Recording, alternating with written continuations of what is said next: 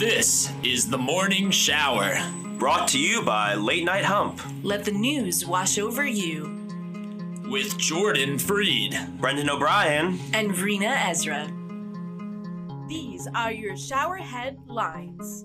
The moon is about to get walloped by 3 tons of space junk, a punch that will carve out a crater that could fit several semi-tractor trailers. The leftover rocket, believed to be from China, will smash into the far side of the moon at 5,800 miles per hour on Friday. The moon's mom commented, "Seriously? You're getting another crater? Don't you think you have enough already?" The NFL is looking to make tweaks to the way punts are executed after doing the same for kickoffs a few years ago. NFL Executive Vice President of Football Operations Troy Vincent says the league will be speaking with special teams coaches about the ways to make punts safer. Hopefully, when it comes to making the punt safer, the NFL won't drop the ball, even though dropping the ball is exactly what you need to do in order to punt it. MLB Commissioner Rob Manfred announced that opening day on March 31st and the first 2 series of the season were canceled because the players' union and management couldn't strike a labor deal in time to end a 90-day lockout. Don't worry though, this doesn't change much. Baseball was already the least watched sport. Fitbit issued a product recall for about 1 million of its Ionic smartwatches because the device's battery can overheat and pose a burn risk to users. Fitbit received at least 115 reports in the U.S. of the lithium-ion battery used in the watch overheating, and 78 reports of burn injuries, with 4 reports of second-degree burns and 2 reports of third-degree burns. These Fitbit users who reported these cases while working out are really feeling the burn! American authorities have returned 9 looted artifacts to Jordan that were seized from a U.S. billionaire collector as part of a landmark deal announced in December. Just for the record, I haven't seen anything yet. Former UFC heavyweight champion and professional wrestler Cain Velasquez was involved in a shooting that took place in San Jose, California on Monday, which led to his arrest.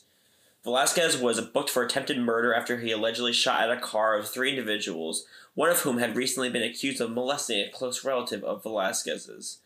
While one would hope that this news was just a work, it turns out that this shooting is in fact a shoot, brother. Jon Bon Jovi turned 60 years old today. Unfortunately, no longer halfway there. Nike, who has reportedly been cutting ties with some of the nation's largest shoe retailers, has now done the same with Foot Locker, who are readying to pull Nike products from their shelves.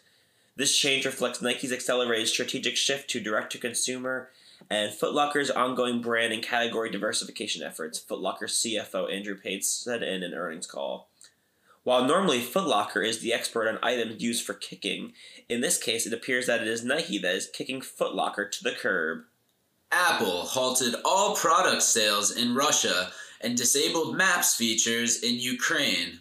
But let's be real, Apple Maps has always been a little disabled.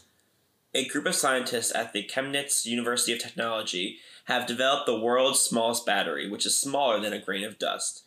The development of such small batteries comes as a response to technological advancements that are making devices smaller and smaller. It is easy to see the correlation between the decreasing size of batteries and the equally decreasing size of our brains. With hours to go before the premiere of the Larry David story on Tuesday night, HBO announced that it had abruptly pulled the doc from its schedule, citing David's desire to have the interview live. Well, you did kind of say you were going to do the documentary that night. They put up all the marketing and advertising for weeks. Don't you think you could have, I don't know, told your fans who canceled all of their plans to watch this documentary?